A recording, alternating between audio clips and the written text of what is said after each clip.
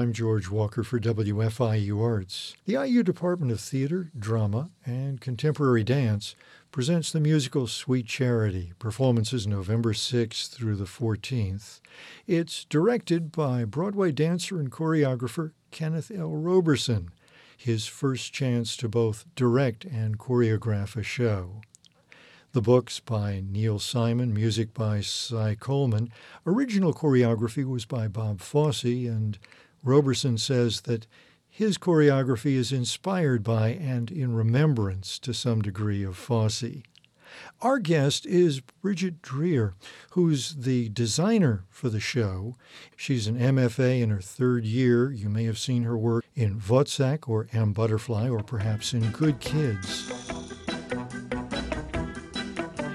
For this particular show, one of the problems every director and designer has is that Charity ends up in the Central Park lake at the beginning and the end of the show.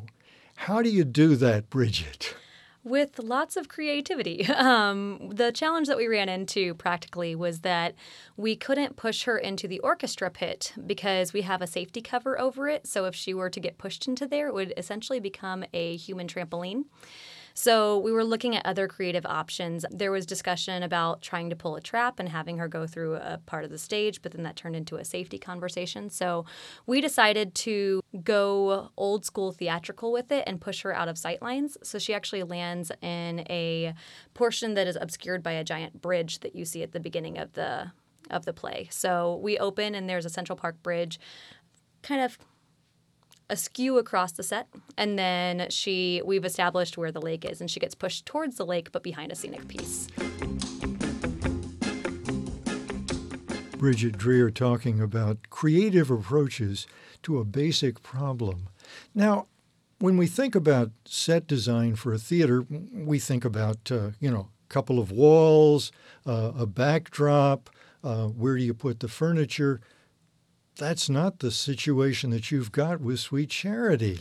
Sweet Charity has a wealth of different locations. We see her go from Central Park to two different types of clubs. The Fandango Club in which she works, which is a seedy, gritty, very Fosse, dark, sexy kind of environment. And then she goes to the Pompeii Club, which is very sleek, mod, hip. Ken kept throwing out the words space age and Barbarella and this idea of clean lines to contrast the gritty lines that we see in the other. We see her go to her apartment. She goes to Vidal's apartment. She ends up back in Central Park. She's in Times Square for a while. She goes to Coney Island. She makes it around New York quite well. It sounds as if it could be confusing.